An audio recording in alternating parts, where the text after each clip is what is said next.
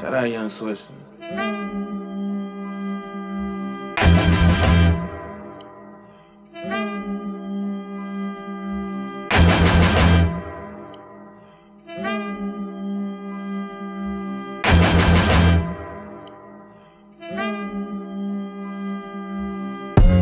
It's been a long time. I should have left you without a dope beat to step two, or I should say a podcast to step two. Anyway, what's up, guys? It's your boy Ty on another late but great episode of Ty Talk.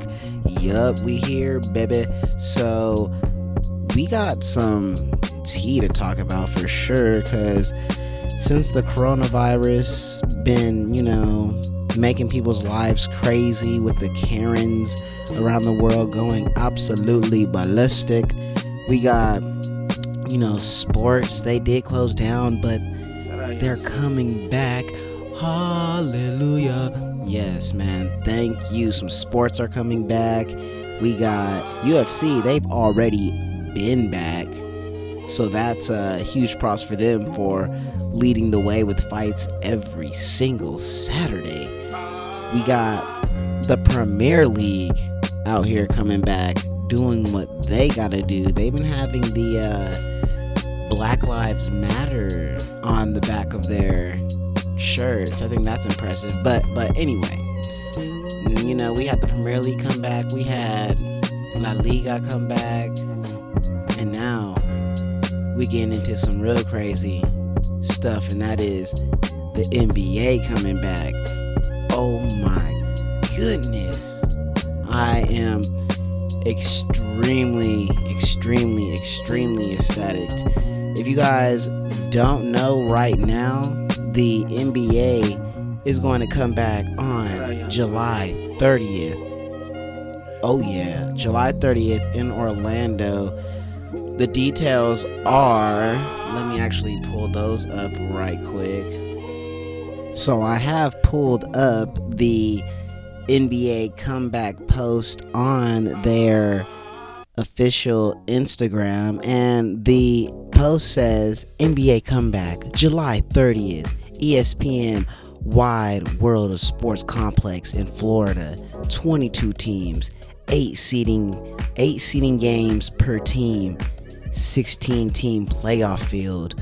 Ooh, it's looking juicy, I'm telling you. So from the looks of all these things, and I'll read what the post says. It says playoff qualifications. The 7 teams in each conference with the highest combined winning percentage includes regular season plus the oh my gosh, guys, scratch what I just said, because I can't read. So we're gonna rewind, and it says the 7 teams in each conference with the highest combined winning percentage, including regular season games plus the seeding games that the teams will be playing when they get to Orlando. Those obviously are going to be, the 8 best teams with the best records, and the people that didn't make it obviously will bounce out, because they are inviting, I believe, like 5 more other teams. Let's see here. You have 1, 2, 3, 4, 5. Yeah.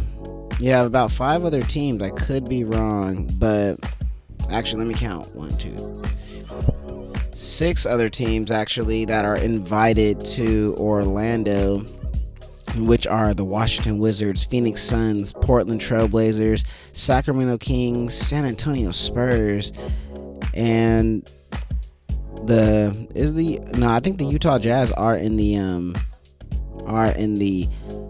playoffs already. But like I said, the Phoenix Suns, Portland Trailblazers, Sacramento Kings, San Antonio Spurs, and Washington Wizards are the teams that got invited to Orlando to battle it out for that 8th seed. Obviously, the Memphis Grizzlies. Oh, the New Orleans Pelicans. There we go. Not the Utah Jazz, but the New Orleans Pelicans. I knew I was forgetting one team. That is the team that is going to be... Those are the teams that are going to be balling out for that 8th seed team, or 8th seed. And right now, the 8th seed for the Western Conference is going to be the Memphis Grizzlies. And for the Eastern Conference, actually, let me see who. I think the Eastern Conference 8th seeded team is going to have to be either the Orlando Magic or the Brooklyn Nets. So those guys will be balling out for, who could take that seed. Either the Memphis Grizzlies are going to keep it, or the Brooklyn Nets, or the Orlando Magic, whoever is in the 8th seed for the Eastern Conference.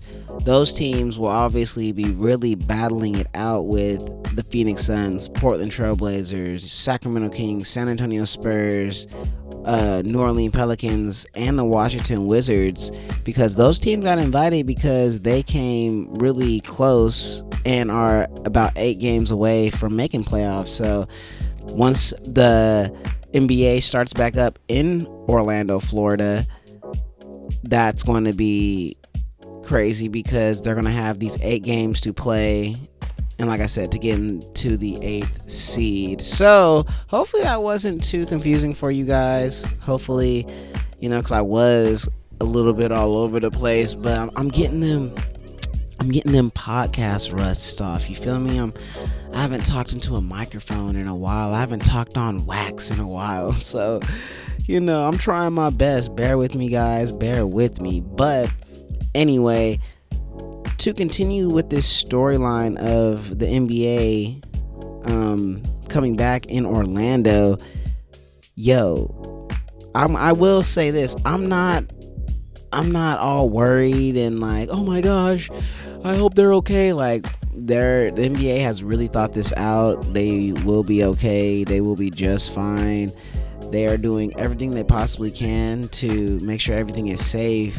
But I will tell you guys these crazy numbers because Florida is getting hit with the worst numbers for the coronavirus. So according to this article that I read off of Bleacher Report, it says that according to the New York Times, Florida has recorded more than 3,200 positive cases over each of the last 3 days, including a record high of 5,511 cases on June 24th. That was topped again on Friday, with the state announcing 8,942 cases. Orlando, in particular, has remained a hotspot in the state, with 1 out of every 168 people testing positive. Oh my goodness. Like, what is that? But at the time when this article was released, and it wasn't released a little bit before June 24th, they were saying that I did get news that the NBA tested their huge roster of NBA players, and 16 out of 302 players have contracted the virus as of right now. So I think it's not good to have any players be contracting this virus, but I will also say this, that out of 302 players, that is pretty good. That's a very, very, very low percentage. And hey, it's going to get better. At least it's not like 50 players. At least it's not like 30 players, things like that. So I think that is really good. 16 is not a great number, but the number could be a lot worse. So shout out to the NBA. But I also have to say this, because this is related to the coronavirus, and that is the Denver Nuggets have reportedly stopped and closed down their practice facility because they had a coronavirus outbreak. I thought that was absolutely crazy because they just started to get back to practice because they're going to Orlando and things like that. So yikes. I don't know who has the coronavirus. I don't know if they're going to be releasing that information, but yeah, someone on the Nuggets got the Rona and they had to shut it down. The Nuggets will be one of those teams coming back to Orlando to play. So we'll see how they, come back and how they come back practicing. I know Jokic was a player that ended up getting the coronavirus from some people that were actually, his homeboys in Siberia. So he was hanging around some basketball players that were that had the coronavirus, that tested positive. As soon as they tested positive for the coronavirus, the guys that Jokic was hanging around, then they had to test Jokic because they were like, yo, you were hanging around these guys. We have you with pictures. And not only that, but while we're talking about Jokic, let me say this. Yo, the Joker, you got slim. This boy went on a diet. That what's it called? Quarantine hit him right. Shoot, I ain't mad at that. He over here losing weight and stuff. Same thing with James Harden. People telling me, because I'm a Houston Rockets fan, people want to tell me, hey, you see Harden? Skinny Harden? I don't know. He might not be able to draw buckets like he used to. Have you seen? I don't know. I'm like, yo, Skinny Harden's about to drop buckets. He could run more. He ain't got as much muscle. That's cool. But when he gets into the paint, he'll be getting fouled more. He'll be getting touched up a little more. I know he about to still be flossing with the range, with the 3-point range. Shoot. So James Harden has been getting skinny out here, rocking, and so has Jokic. He's been getting skinny out here. These big boys turn into smaller boys so they can be a little bit more fit. I ain't mad at that. So I have another crazy story for you guys that just popped up on my timeline for Young Bleacher Report, and that is, did y'all know that the Knicks were LeBron James's first choice in 2010 before my boy took his talents to South Beach? I find that crazy, man. I find it crazy how the New York Knicks are basically always in talks with, trying to get someone every single summer, whether it was I believe it was the summer of 2000, going into the summer of 2019, 2020 season, the Knicks were, we're going to get KD, we're going to get Kyrie, and they're always trying to draft, get the number one draft pick. We're going to draft Zion, but did they get Zion? Nope. Did they get, LeBron? Clearly, nope. Did they get Kyrie? Nope. Did they get KD? Nope. And what I was reading from this article from Bleacher Report about LeBron wanting to go to New York in 2010, it really comes to show how the New York Knicks are always just so underprepared when they are trying to get these superstar guys. It really comes to show, because it made me laugh. In the article, there was a person saying that, the Knicks were just very unprepared for this interaction with LeBron. They were unprepared for this interview, this meeting with LeBron, and they were mainly just showing him that, you'll have a good time in New York. This is a great lifestyle. You'll be in the spotlight. Things that he's already been doing, things that he's already been experiencing. He's already been experiencing the spotlight. So what really are we talking about? Because I really won't lie to you, I would really find it cool to see a star in a New York Knicks jersey. When Melo was there playing, that was cool seeing them, win when they win and have some hype up in New York. But sheesh, let me read this quote to you guys from the article. This article is called Report: Knicks were LeBron James's first choice in 2010. Meeting was a disaster, by Tyler Conway. posted June 29th, 2020, which was just yesterday. So if you guys would like to go check out this article for yourself, please go do so. But let me quote this from the article. It says, Dolan was Dolan. They didn't have anything prepared. It just couldn't have gone worse by all accounts. It was a disaster. I think at that point, combined with the decade the Knicks just had, I think those guys were just like, F it, Simmons said. Yeah, the New York Knicks, they just want the fact that you in New York to sell it. They said, look, we in New York.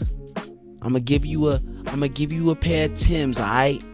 You gonna ball in these Timbs. You gonna represent New York on your chest. We gonna go over to Brooklyn. We gonna beat them cats in Brooklyn.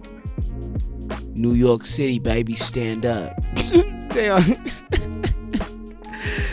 New York, man. I had to report this myself because New York, the day when you guys really start balling out again, the day you guys get a good system again, even the GOAT coach, and I ain't talking about Greg Popovich, I'm talking about my man's Phil Jackson, couldn't even help y'all win.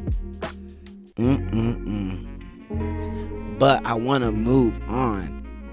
And I want to move on to, man, the NBA is allowing Black Lives Matter on the NBA court. Let's get it.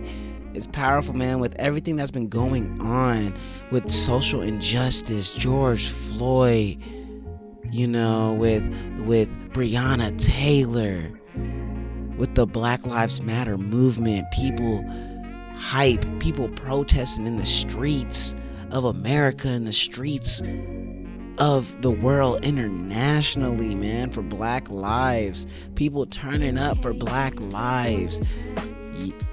Shout out to the NBA, man. I want to give a huge shout out to the originators of, showing the Black Lives Matter movement some, praise on TV, which was the Premier League. It's a football league or a soccer league in America. It's not in America, but as we call football in America, soccer. It's a football league in England, the Premier League, and they put Black Lives Matter on the back of their shirts and on the side of their jerseys, and that is incredible. They're showing, their support. They're showing their pride for us and the Black Lives Matter community and what's going on. And as a Black man, I love it.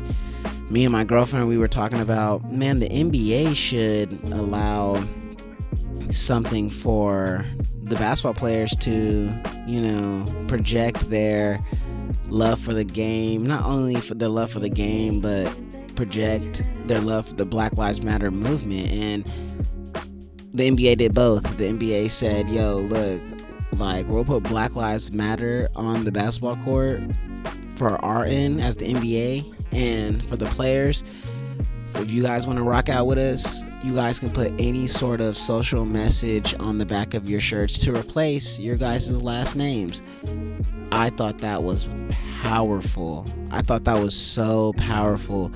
Not only do we get the beautiful message in the back of the shirts, but we also get a beautiful message on the court. And as you guys know, a huge chunk of the NBA are Black men. A huge chunk of those guys on the court, bouncing the ball, putting people on posters, hitting them with the step back three, hitting them with the shimmies. Those are our Black men. Those are our brown men. So for them to be able to rock out for their race and for something that really matters to them, because